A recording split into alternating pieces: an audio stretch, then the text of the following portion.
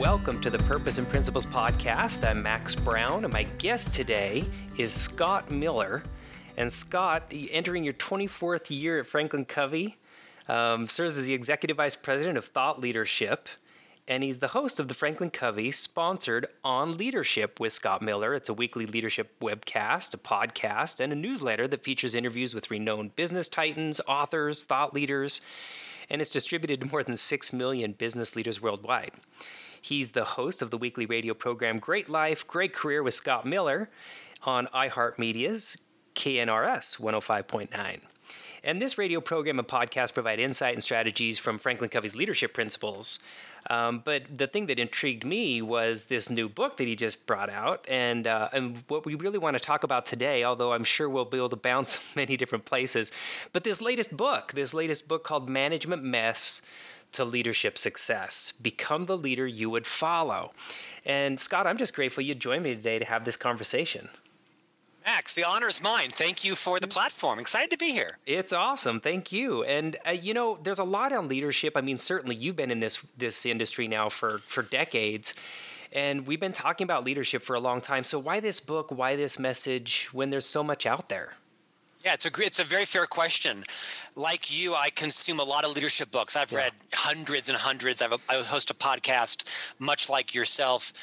And I felt like, this will sound cliche, but I felt like they needed one more leadership book, and that was mine.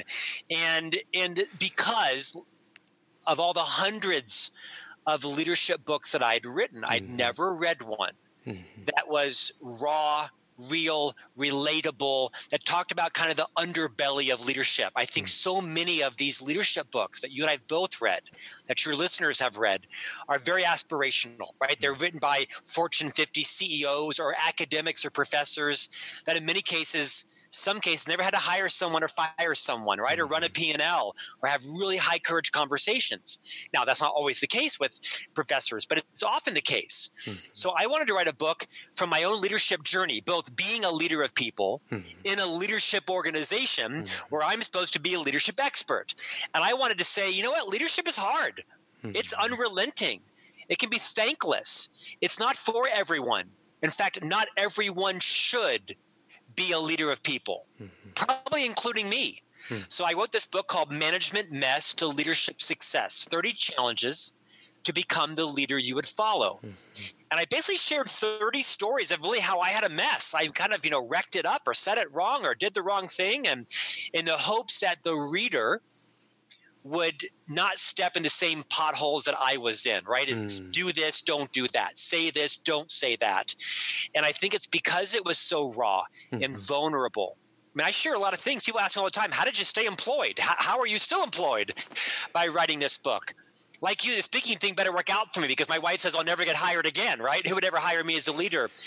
But I do emphatically believe that leadership of people is not for everyone. Yeah. Not everyone should be an anesthesiologist, God forbid. Not everyone should be a commercial airline pilot.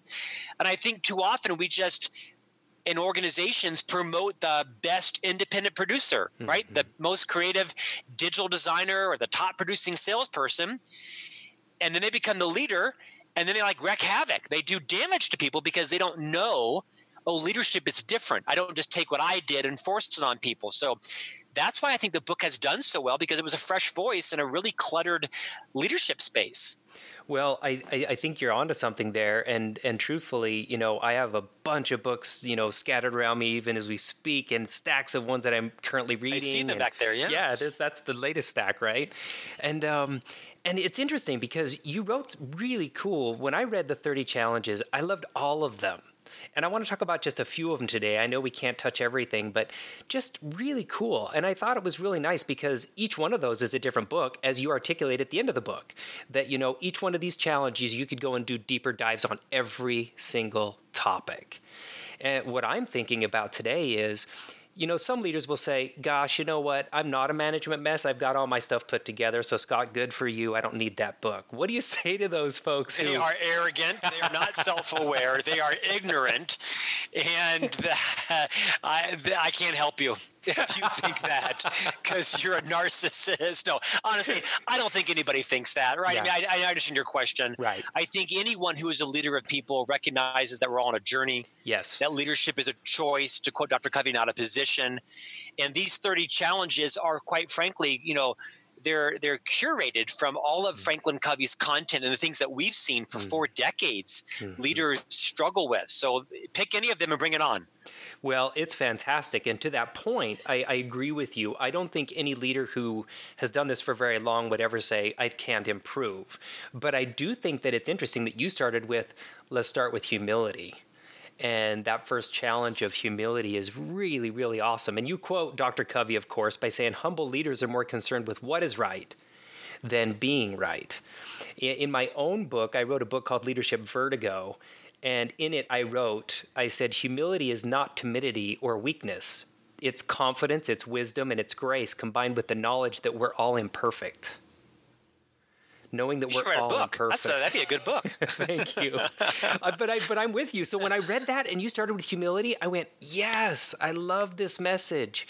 So why that message? And you shared a very poignant part. Like you said, you basically are talking very real in this book throughout it about lessons you've learned along the way. Yeah. Thank you, Max. I started with this one because I think it's one of my biggest messes. I mean, let's be honest. We all have messes in our life, and everybody else knows them. Max, your receptionist, your partner, your vendors, your clients, your spouse, your colleagues, they all know your messes. Yep. So the premise of my book is just to own your mess. Because as a leader, when you own your mess, you make it safe for others to own theirs. Not license bad behavior or wallow in your messes, but to recognize them. So my first and biggest mess is this idea of demonstrating humility. I mean, those who know me know I'm not a humble person. I'm a fairly cocky, arrogant person. I later in life came to appreciate the role that humility plays in leadership. I think in my first couple decades in business, I thought that leadership was charisma. It was confidence. It was clarity and communication. Sometimes fake it until you make it, right? And I thought that effective leaders were loud and forceful. They were always in persuasion mode and selling mode. I'd read Jim Collins' work around the level 5 leader and humility, but I kind of just didn't resonate with that, right? I had a big personality and I gravitated. I cleaved to people with big personalities, people who are a little more shy and retiring and contemplative. They generally frustrate me because that's not who I am like. And we all tend to, associate with those who are generally like us. They all have unconscious biases there. So I generally thought that shy and retiring leaders were weaker leaders. That humility was actually a weakness. And then I did more research and read more like you have and realized, no, actually humility is born out of confidence. That's right. Like you say, confidence. People who are confident can be humble. That's right. It's people who are arrogant, who are incapable of being humble. So as I have myself moved from mess to success, from being, less arrogant and more confident, I can demonstrate humility. And I think you hit it right in the head. Dr. Covey's quote, humility is more about what is right than being right. I spent most of my career being right.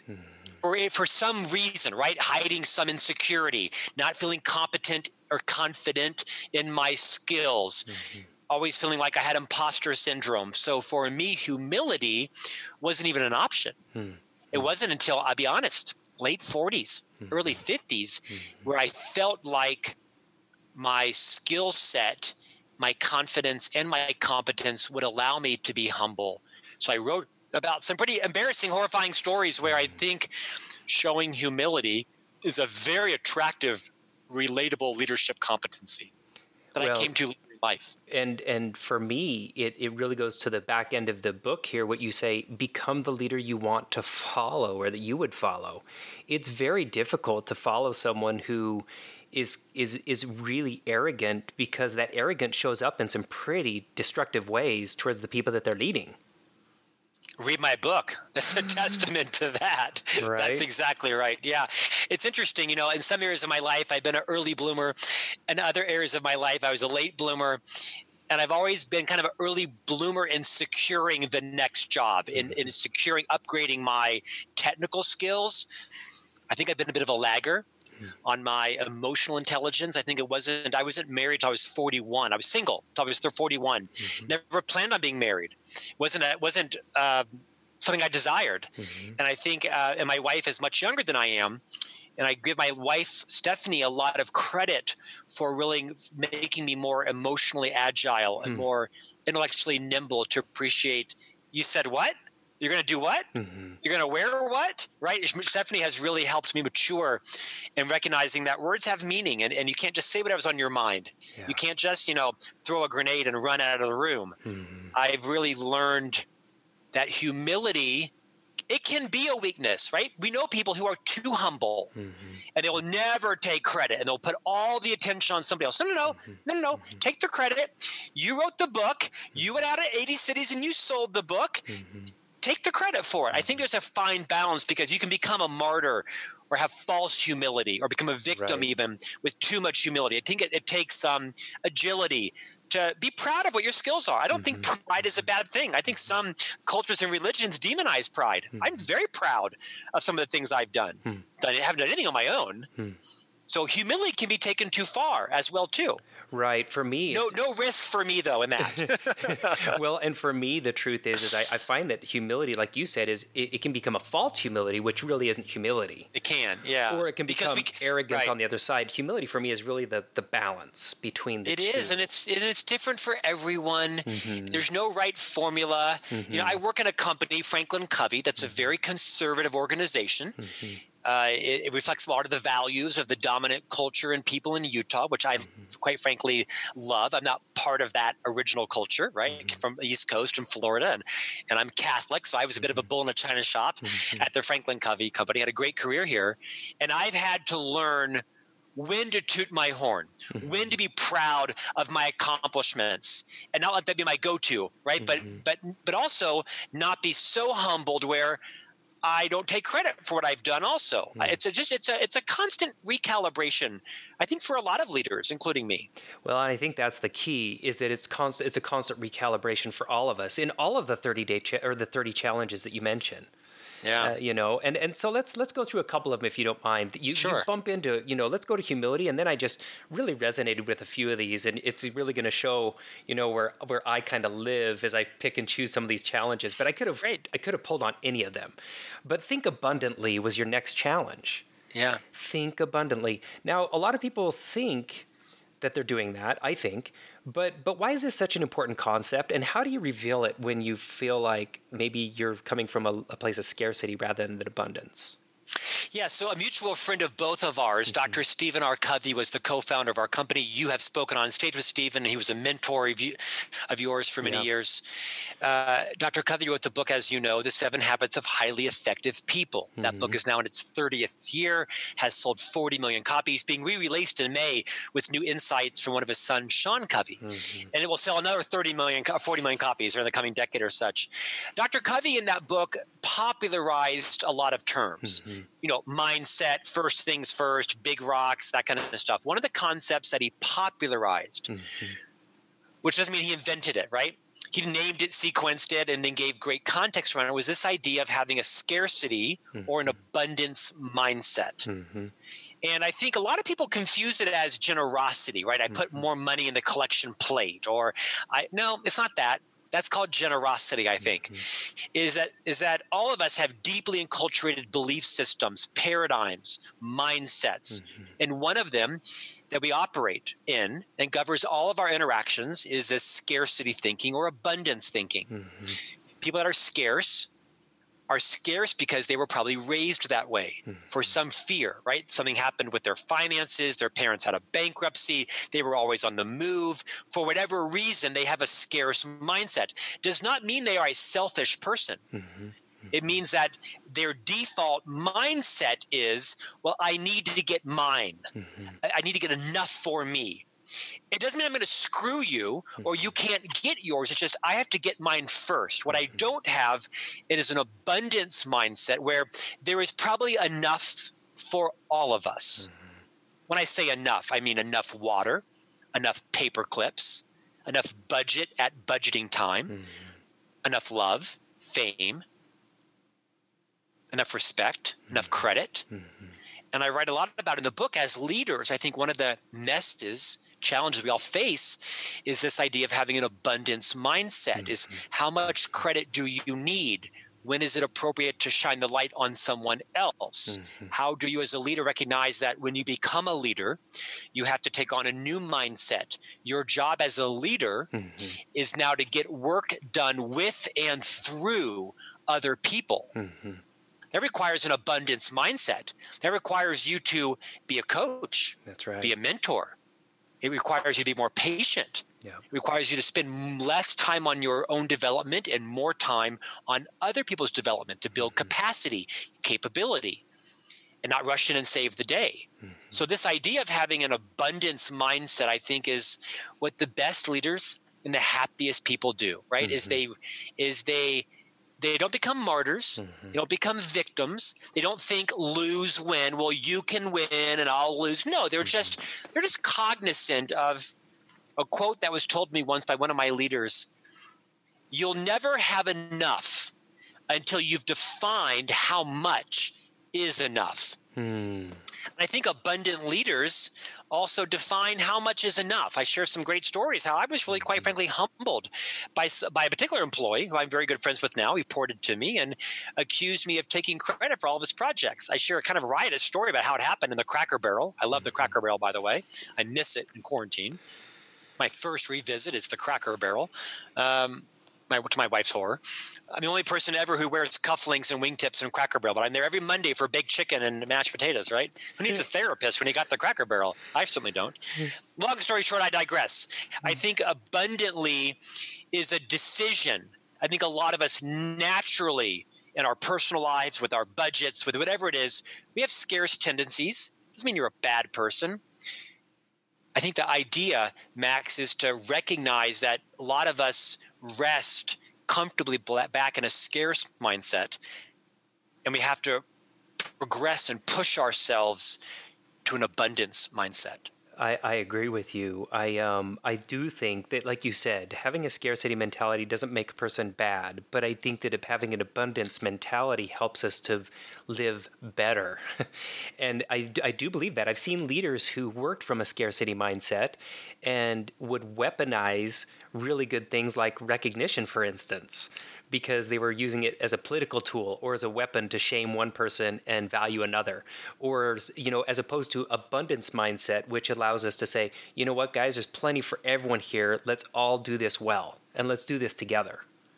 I agree with you. And the flip side is also true, where there are cultures where you have to promote yourself. You have to take credit, or someone will steal it from you.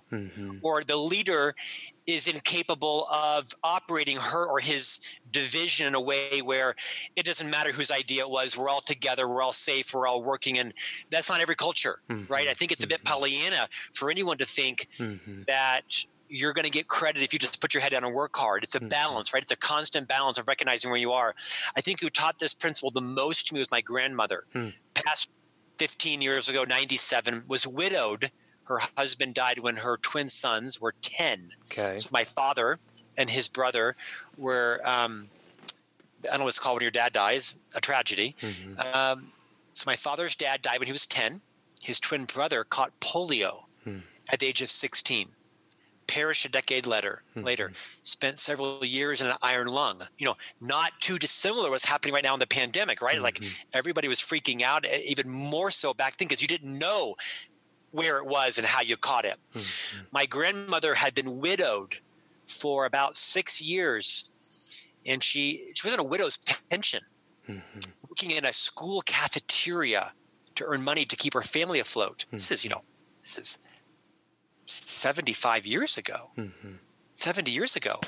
And the Knights of Columbus, which, as you know, is a philanthropic Catholic organization, came to her house and offered to fund the iron lung for one of her twin sons, my father's twin.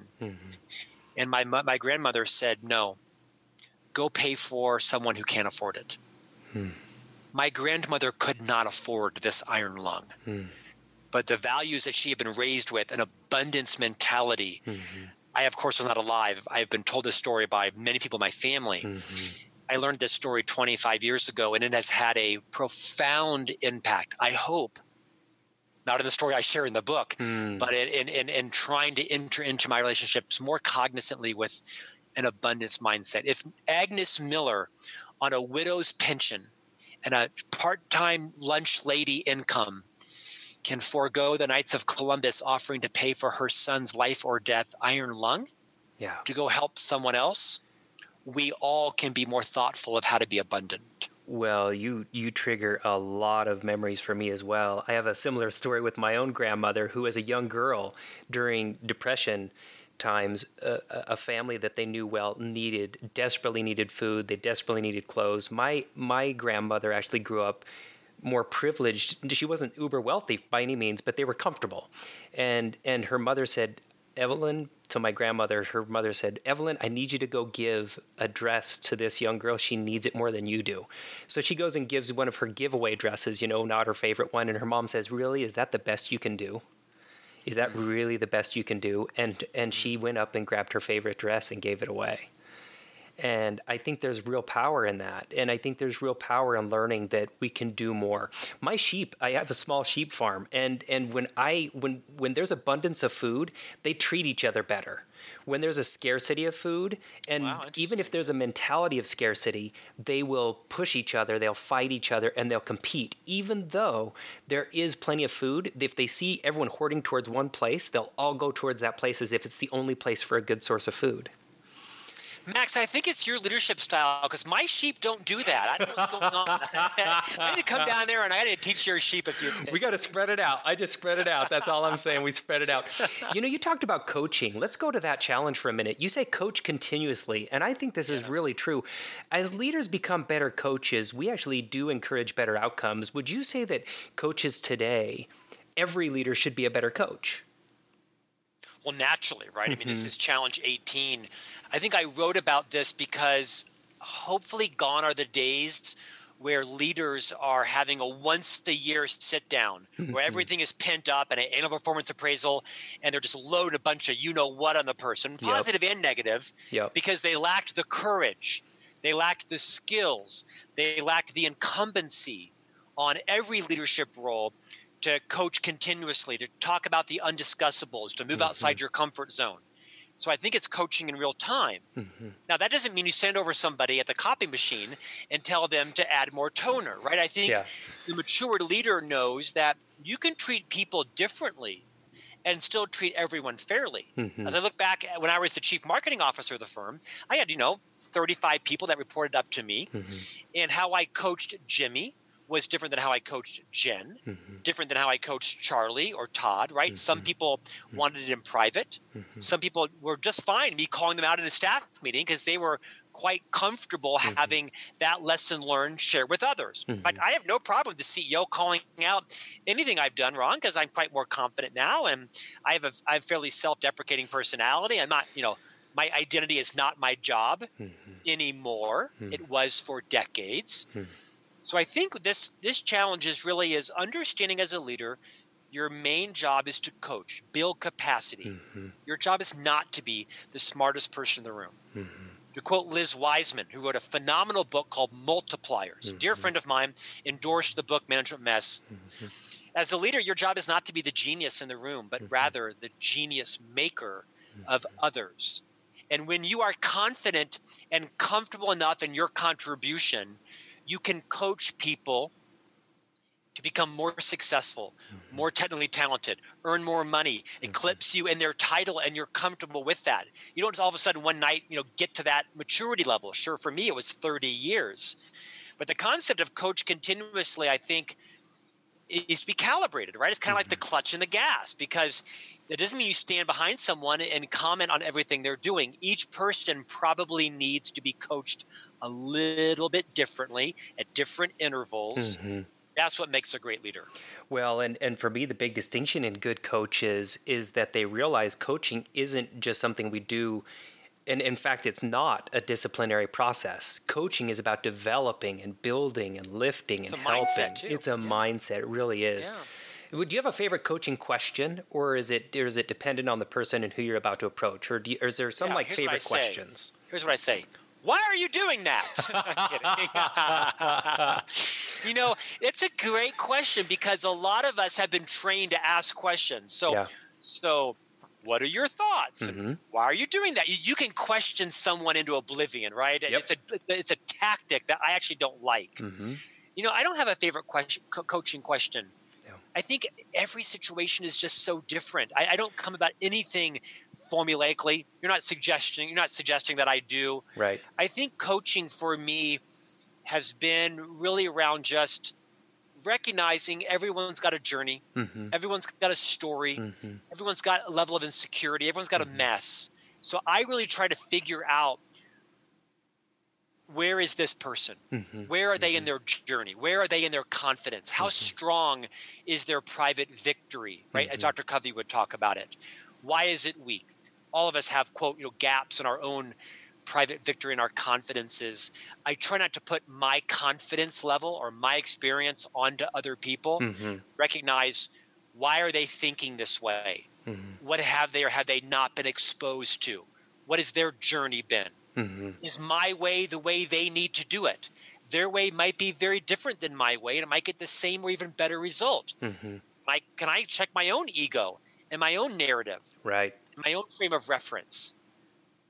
Why am I putting my process onto them?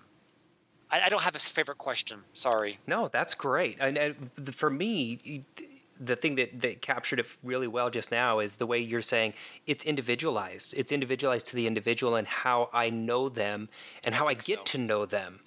So otherwise, it feels formulaic, right? Or it feels like you went through a coaching class. So you're walking me through your process. I mean, do not walk Scott Miller through your framework, right? I will call you out. Life is too short, right? I am me and you are you.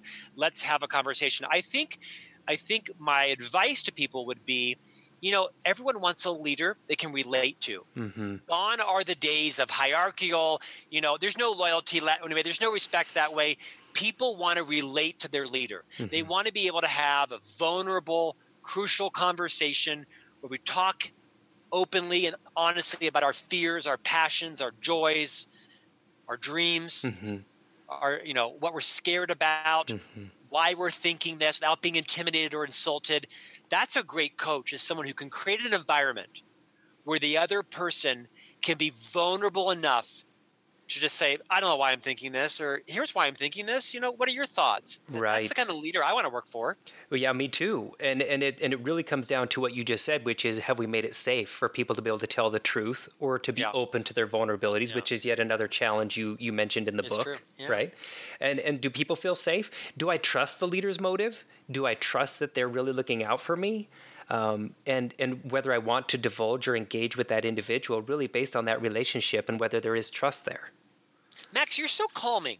I think you should read subliminal nighttime stories because my blood pressure is so low with you. You're awesome. A great interviewer. I like the tone of your voice.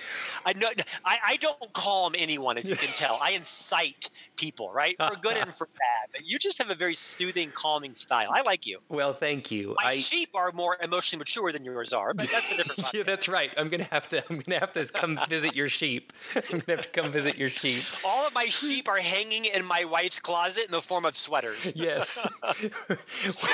Well, I'll tell you, it's a great journey. I mean, and as I mentioned, before we started the show, actually, but I really wanted my kids to learn new things, and so for me, the farm is really a system, and it's one of the pieces actually I want to ask you in the challenges, which is, and it's one of the system challenge. You say, ensure your systems support your mission, and for me, I have a hobby farm, but I did it because it's not making us any money. I mean, it barely breaks even, if that, but what it does do is it provides a system that supports my mission, which is I want to teach my kids about responsibility, hard work. I want them to know that every day there's something more important than just taking care of themselves, and that those animals rely on my kids every day showing up and doing the right thing.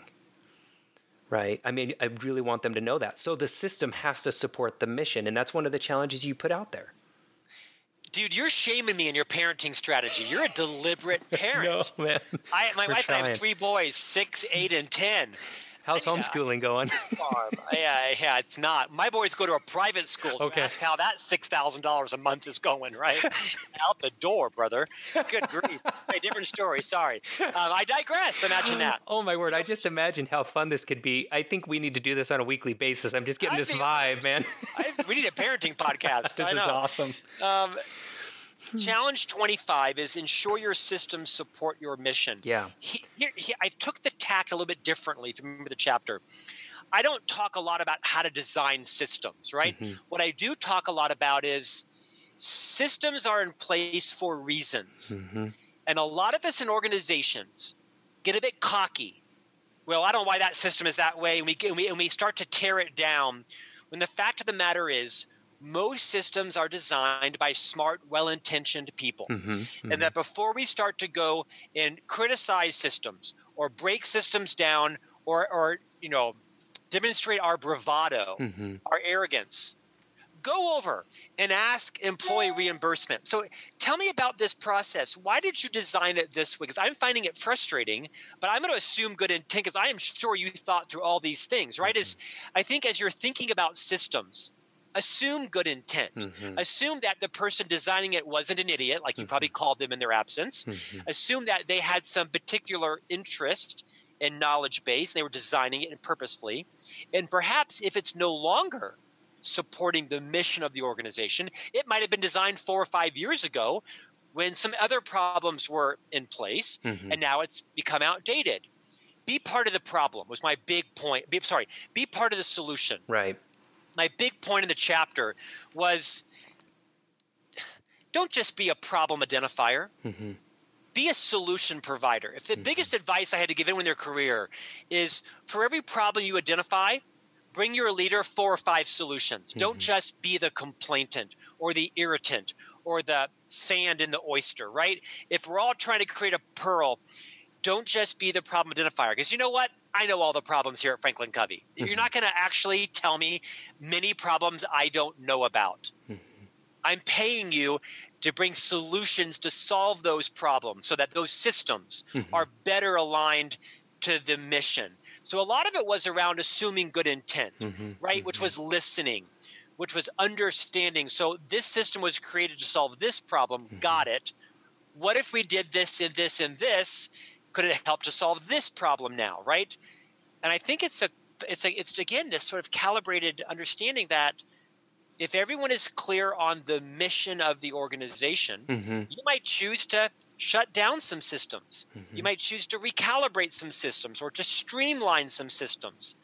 Systems are important to building cultural imperatives, right? Culture is most often defined as how the vast majority of people behave the vast majority of time. Yep. People don't quit bad systems. That's right. They quit corrupt cultures. Mm-hmm. They quit bad bosses. Mm-hmm. Great leaders, great cultures are willing to check their ego and say, you know what? I designed that system. Mm-hmm. If it's outdated, create a new one. Mm-hmm. That my ego, my value isn't tied to that system staying in its place. One final thought around this. One of my favorite books I've ever read is a book called How Will You Measure Your Life? Mm-hmm. Co-authored by the late Professor Clayton Christensen and his writing partner, Karen Dillon, who's a friend of mine, the former editor of the Harvard Business Review. Mm-hmm. This book called How Will You Measure Your Life basically takes business principles mm-hmm. and applies them in our personal lives.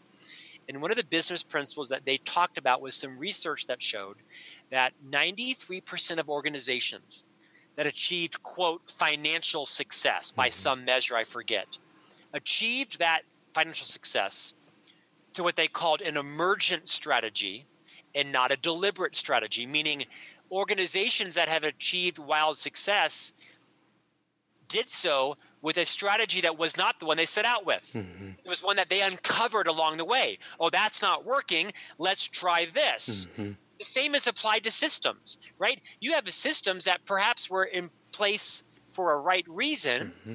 Maybe even the mission of your organization has changed.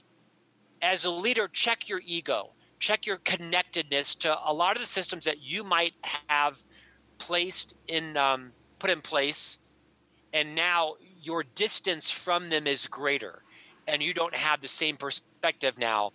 be willing to let things that were, quote, your legacy Yeah. fall by the wayside and be calibrated more nimbly with an emergent strategy. Long answer, I apologize, but it's an insight that I've learned. Well, I think it's a big one. And checking the ego, it does come back to how the leader manages this, because we fall in love with things sometimes that are our babies, right? And we defend All them the at all time. costs. All the time. That's right. I Exactly. mean, I was the former chief marketing officer, 8 years in that role. I stepped aside on my own initiation. That wasn't easy. It was fairly smooth. My junior person to me, who was the vice president of marketing, came up, and he's doing all kinds of things I disagreed with and doing all kinds of things I never thought of. And he's put all kinds of systems in place that I was not capable of, right? He's far eclipsed me. And the best way for me to serve him is to not share my opinion, not backbite, not undercut him. I've not been flawless at that. I've risen to the occasion sometimes, but I've now watched systems that I had to work enormously politically hard to put in place be ended overnight. Times have changed. The business no longer needs that system. And I had, sometimes my feelings hurt. You have no idea how much political capital it took for me to put that system in place. How dare you? I look back and I say, you know what? That's not my legacy. My legacy will be, how did I deal with that new system being ended, or that old system being ended and a new one put in place, right? They don't define me. And when I find myself being petty, Max, or being jealous or insecure, it's because I find my legacy is connected to that system, which at the right time, it was the right system. Sure. It is no longer the right system. That's right. Maybe I'm patronizing your audience, but these are hard lessons that I've learned. Well, they are hard lessons, and well, it is a little bit, sometimes we get into the tactical in order to understand how to move best steps forward, right? And the truth is that there are some legacy systems that haven't served us well for a while, and we need to have the confidence to say we could tweak that system. And it doesn't mean we have to abandon everything wholeheartedly. Sometimes it's just a little tweak. Other times it's a readjustment. Other times I look at that and I say, you know what? We've been measuring that, and that's been really bad for us. It's actually creating a lot of competition in a team where we need teamwork. So what are we doing to help improve that? A couple more maybe. And one of the other challenges, and then you actually finalize the book with a small little piece on character. And so I just wanted to talk about that as well. But to get better, to continuously improve is so important. And there's, again, so many challenges here. I would encourage, listeners to read the book and see the different challenges here. I've skipped over, I've skipped over a bunch of them, but we have a limited amount of time today. But getting better and continuously improving, I think, comes back to everything you've just talked about. Anything you would add now that you've written the book in terms of what you've learned? Yes. Since? So challenge 30 was get better. Yeah. And I take a pretty bold position. And I think if I remember correctly, I don't talk about just, going to conferences and reading magazines, listening to podcasts. I think I used the word damn. I said, go get your own damn podcast. Go write your own damn book. Go write your own damn LinkedIn article. Sorry, 3 dams in one point. I say, move outside the traditional comfort zone. Radically disrupt yourself. I didn't know how to write a book. I've written or co-written now 2 bestsellers. I have 4 books in the pipeline. I'd never written a book before. The most I'd done was written a term paper in high school, a bunch of press releases, and got better and better and better at it, and started writing some blogs on LinkedIn. So I say to people and evangelize, if you're going to radically improve your skill set, you've got to disrupt your comfort level. Yeah. You've got to move beyond the natural, right? It takes $10 to host a podcast. Go buy yourself a headset at Walmart and go host a podcast.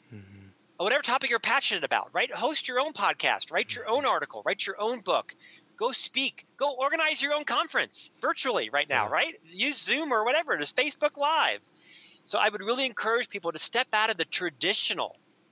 Dory Clark is a famous author, and she wrote a bunch of books around disrupting yourself and reimagining your brand. And she said something I thought was profound on the podcast that I host for Franklin Covey called On Leadership. She said, maybe a little bit right or wrong, she said, you know what? Most ideas have been invented. There aren't major disruptions to technology. Of course, there'll be new inventions. She said the people that are getting traction are following this idea of what is your twist on an already great idea. Don't get overwhelmed that you got to invent the next WebMD.com or the next Bonobos.com. What is your twist on an already good idea to make it better? And I think that's the way you actually can improve your skill sets is don't get overwhelmed. You don't have to be Einstein. Yeah. Look at my SAT score. Not Einstein. But I've twisted a couple of things and been quite proud, and they've had enormous impact on people buying my books and booking me for keynotes like you and hosting podcasts. Well, it's awesome, and it's funny because we run in some similar circles. Liz Wiseman's a good friend of mine as well, and Whitney Johnson with Disrupt Yourself. And your work with that. I've been on Whitney's podcast. She's been on mine. Yeah, she wrote the book Disrupt Yourself. Right? She did great work, and I had the opportunity to interview Clayton Christensen and Karen when the book first came out. Did you? Yes. On how will you measure your life, and that, of course, that was honored to be in their company on your 8 years ago, right? That was a long time ago now, but so many good conversations, and I love what you're saying. Like, let's go out there and try something new. And sometimes it's not going to be comfortable. There's going to be things we're going to do that will be a little bit scary. And I'll tell you one of the things that we're doing that's scary at our house. We just started beehives. I mean, colonies of bees. We have no idea what we're doing. And I had my 11-year-old son and I in bee-covered coats yesterday, dumping bees into a brand new hive. And is this the kind of thing you practice in real time on? I'm just saying, we are practicing in real time. We skipped the YouTube videos and went right to real time. But we're learning so much from this. And I'm not saying everyone has to go out and do that. But what you just said, buy the headset, go try something new, run a webinar, disrupt yourself just a little bit is really, really good message. Let's kind of wrap this together today. Character is so important, and you mentioned it. That if you don't have character, you can try these 30 things, and they're all very helpful. I loved all of them, but character, it comes down to a foundation of character. Could you just talk about that a little bit, and then maybe some last advice for folks who really are kind of stuck right now or trying to figure out, maybe they feel like, Scott, it's easy for you to say, you're a senior leader at a big company, you're well established, you're taken care of, you got this family, everything seems to be good for you, but you don't understand where I'm mistaken. At. You know what I mean? Mistaken. Okay. Yeah. So let's clarify that. Yeah. I think that's helpful for listeners. Yeah. Max, I wrote a book called Management Mess to Leadership Success, right? 40,000 people have now bought this book in less than a year. If anybody thinks that I'm all set, or they'd be mistaken. My whole life has been kind of 2 steps forward, 3 steps back, right? But I just keep going and outworking people typically, not outsmarting anybody. What keeps you going when you get knocked off? When you get knocked off in those 3 steps back, what gets you forward again? Jealousy, frustration, okay. Natural talents, right? Yeah, honestly. Now, I'm not going to say passion or mission. Usually it's jealousy or anger or relatable human emotions, or I'll show you, right? I mean, no, truly. The sweetest revenge is happiness or success, right? So to your point about character, it was not one of the challenges because it kind of felt trite. As I've been in this company for 25 years now, I really have learned the value of, as a leader, modeling strong character, right? Have I made decisions that were bad? I have. Have I cut corners in life? Of course I have, right? I'd like to think that my character is strong. I associate people that have better character than me so that I gravitate to a higher standard. I find myself when I am with people who have less good character than I gravitate towards their character and start to begin cutting corners as well. So I choose to associate myself with people that I think are better than me and aspire to their level. I do that very deliberately. I call it friending up. I write a lot about the concept of friending up. Character is your ticket to the game, right? I mean, character isn't a talent. It's really your reputation. Yeah. Your reputation is, in essence, the collection of all the decisions you make in life and your willingness to admit when you cut a corner or when you made a mistake, or don't try to always cover it up. Use it as a teaching moment. Own your mess, as I've said. So character is foundational, right? It takes a lifetime to build it, a minute to destroy it. Be very cautious around who's watching you. Yeah. Be cautious around who's not watching you, because who you are in the dark is the same as who you are in the light. People just can't see you. As it relates to your bigger question, here's what I would say to people who might need to get unstuck. And all of us are, stuck or unstuck at certain times. Life is seasons, right? There's seasons of balance. There's seasons of imbalance. There's seasons of being stuck. There's seasons of being unstuck. I think the biggest lesson I learned from Dr. Covey was this idea of differentiating between being efficient and being effective. Mm-hmm. He wrote the book, The 7 Habits of Highly Effective People. Mm-hmm. He did not write the book, often misquoted by people, The 7 Habits of Highly Efficient People. One of the things I'm great at in life is I'm a very efficient person, Max. I'm very productive. I'm hardworking. I get up at 3 a.m. I write my ink column from 3 to 4. I write my books from 4 to 6. I'm a dad from 6 to 8. I'm an officer in a company from 8 to 6. I'm a dad from, 6 to 8 again. And then I write again, right? And I'm podcasting and reading books the next interview. I'm a very efficient, productive person. I like to do things fast and quick, check things off. I'm the guy that gets to Home Depot at 6 in the morning. The marigolds are in my car by 6:20. They're planted by 7. The car is washed by 8. I'm ready to go play tennis by 9. In many areas of my life, this efficiency mindset has served me well. It's how I've written all these books and how I've done these podcasts, right?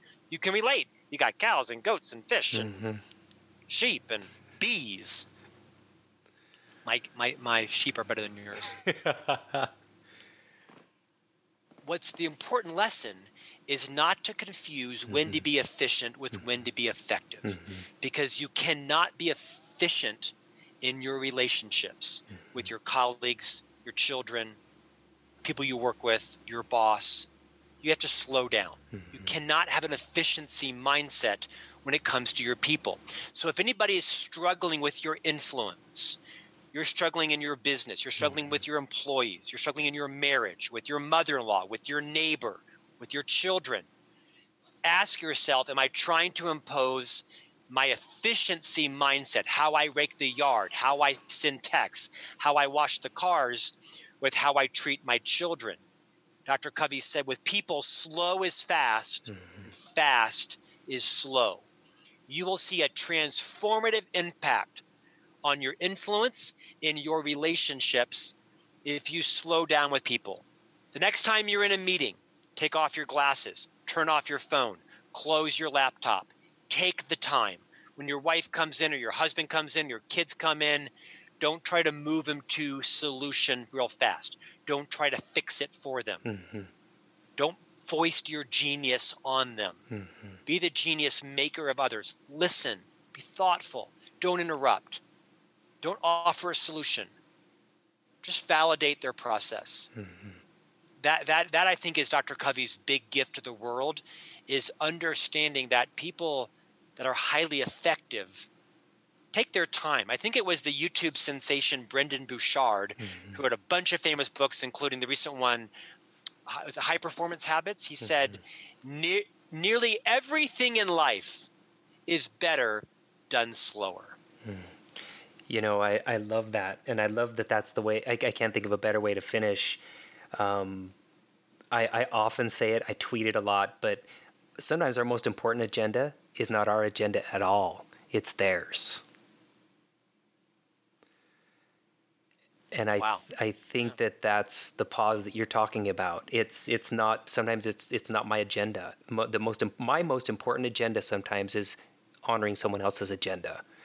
And it's counterintuitive. It is. As leaders, we're taught to clarify and communicate and, mission, vision, and values and systems and structures and strategies. And here's the goal, and then repeat it again. And when you're adjusting, they've got it 50%. So keep them on your agenda, right? And you're in influence mode and persuasion mode. And those are good skills to have. But when that's our default, when we're always in influence mode and we're in persuasion mode and we're on our agenda, that's not how you influence people, especially those people that are dearest to you. That may have a different journey than you have. Scott Miller, thank you for being on the show today. Thank you. Good luck with those selfish sheep you've got, brother. Well, I'll tell you, those bees. When you take good care of them, the farm is amazing. It is awesome. It's called the law of the harvest, right? It's called the law of the harvest. It really is. It really is. And it's just great. It's great for the learning for my kids right now. It's certainly a lot of work, for sure. and it, time and a season for this right now for us, it's good. Sure. But for us, Scott, I'm just grateful for this conversation. I'm grateful we were able to connect today and have this conversation. So thank you for joining me on the Purpose and Principles podcast. My honor. Thank you, Max. Thank you. Have a great day and be safe.